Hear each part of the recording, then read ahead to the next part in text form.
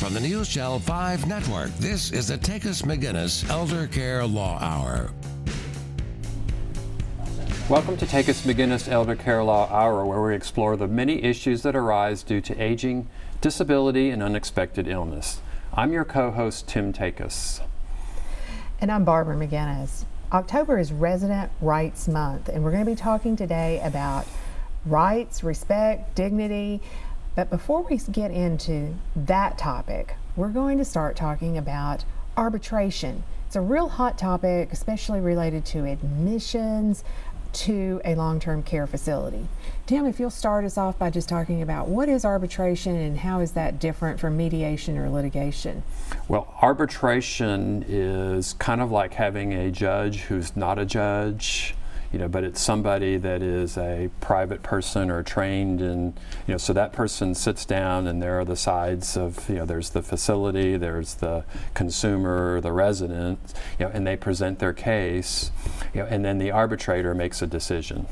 That's not a judicial proceeding. In other words, it's not like going to court, which of course that's litigation.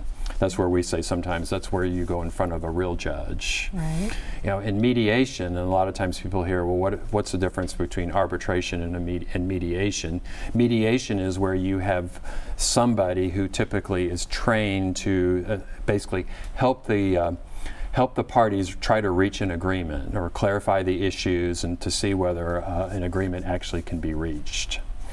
I think another key point that maybe people don't realize is with arbitration, once that third party reaches a decision and imposes a decision upon the parties, there's no appeal rights. Right. Typically, so it's like forced arbitration or mandatory arbitration or say voluntary arbitration, which is kind of like a big deal right now. Well, and so the whole concept between forced arbitration versus voluntary is some situations actually it would lend itself well to being settled by arbitration. Sure. And so two parties could agree to go to arbitration for the reasons that you would choose that over going to court. Right. In theory, it's supposed to be less expensive, and it's not supposed to take as long, though that's not always the case. But forced arbitration is when you sign a contract that says, I agree to go to, I agree because I want this service, and as a condition of receiving this service, I am signing this contract that says I'll go to arbitration. And it's probably buried in some fine print. So examples like your credit cards, your cell phone, probably. Your cell phone contracts, your cable contracts, a lot of those, and even some employment contracts. Right. Sometimes it'll say something like, well, like you said, is if you want cell phone service, guess what? You have to sign an agreement, and that agreement basically waives your right to go to court. And we agree that we're going to go to arbitration, and guess who gets to pick the arbitrator? Yes, the person that's writing the contract. Exactly. Right. So for all those reasons, it's I think the average person would say that doesn't sound very fair. Yeah. Well, the problem is, and it's one thing where you say, all right, do I want this credit card or not? Then you can walk away. You can walk away from that. It's one thing. Do you really want that cell phone, or you want that cell phone service? So maybe you go to some other provider. But when you're going into a long-term care facility, and you're knocking at the door, and you have no other options. Many people feel like they have no other options because you've gone right from the hospital to a skilled nursing facility, and before you get in, they say, well, you're not getting past our door in getting these essential services unless you waive your right to file suit against us, which is essentially what that is, or you agree to. That's called mandatory arbitration. You are forced arbitration. Exactly. And part of the beef about these forced arbitration agreements is that you're making that decision pre-dispute. Yes. You don't even have a dispute yet, but you've agreed how you're going to resolve it if one occurs. And so I think there's an argument about you really don't have informed consent because there's not a dispute at that point. Right. How do you know what arbitration is? Who's going to be the arbitrator? What are the issues even going to be? Right. And if it doesn't get resolved the way an outcome that you think is right, you have no appeal rights. You have no appeal rights, right? So nursing homes, when you go in and you're admitting, you're signing that stack of admission papers. Right. Do you have to sign the arbitration agreement? Yes. No. Yes or no? Yes or no? No. No. True. Right.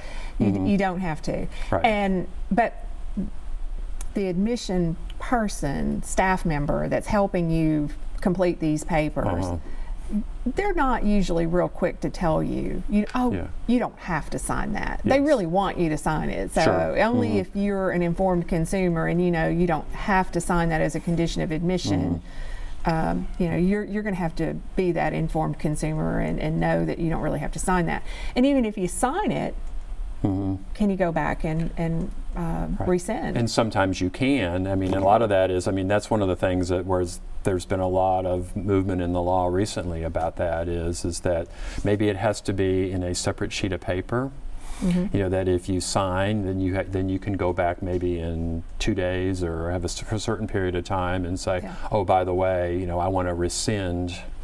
I don't agree with this now. So now that I'm already in the facility, you can't discharge me because I'm going to say that I don't agree to arbitration. But I did sign, just to sort of get in. So there's a lot of that sort of that's out there that's going on.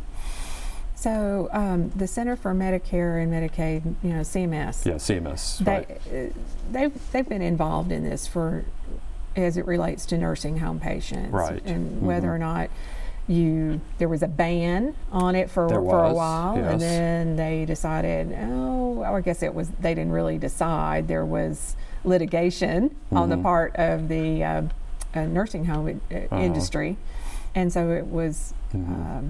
We call it enjoined. There was an injunction for a while that suspended the ban. So now you're seeing them again. Right. But there's an additional that FAIR Act. FAIR Act, yeah. But before we get to the FAIR Act, because I don't want people to think that that everything about arbitration is wrong. No. Right. Yeah. So we've talked about maybe some of the disadvantages. Consumers really don't know what they're giving away or giving up. But what are the advantages of arbitration? Obviously, probably for the facility, they would say it's a way for them to control their cost or so on. But what about for the consumer? Why would a consumer want arbitration? Well, again, in theory, it's supposed to be less expensive because you're not represented by legal counsel. You're just representing yourself in front of the arbitrator. I mean, you can't have legal counsel in an arbitration? I don't know that you can't have it, but you usually don't have it. Right. Because the standard rules of evidence do not apply. You're not petitioning. You're not presenting your case to a judge. You're just presenting yourself. To supposedly an industry expert. Right. So I guess for our interests, we're talking about long-term care. Right. So our arbitrator that would be making that decision would hopefully not be like a bridge building expert. They'd be an expert in long-term care. Right. So that would know the standards and the regs already. Right. So it's supposed to be faster because you don't have to wait for dockets necessarily, and we're just going in front of this person, presenting our case, so to speak, and then a decision would be reached. So again, the biggest advantage is less cost. Right. But the real problem really is like the Forced Arbitration Injustice Repeal Act, which is really the FAIR Act.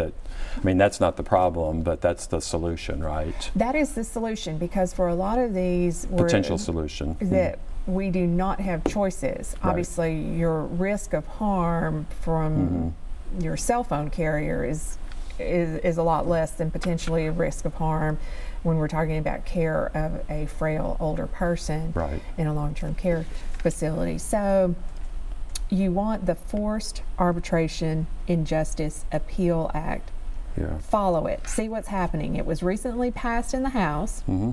It's kind of just sitting around for the Senate to do something with. I don't think any real action's been happening with it in the Senate. Okay. So we kind of talked about arbitration, so let's talk about residents' rights and the Ombudsman program. So please stay with us. We'll be talking about ombudsmans and residents' rights. Stay tuned.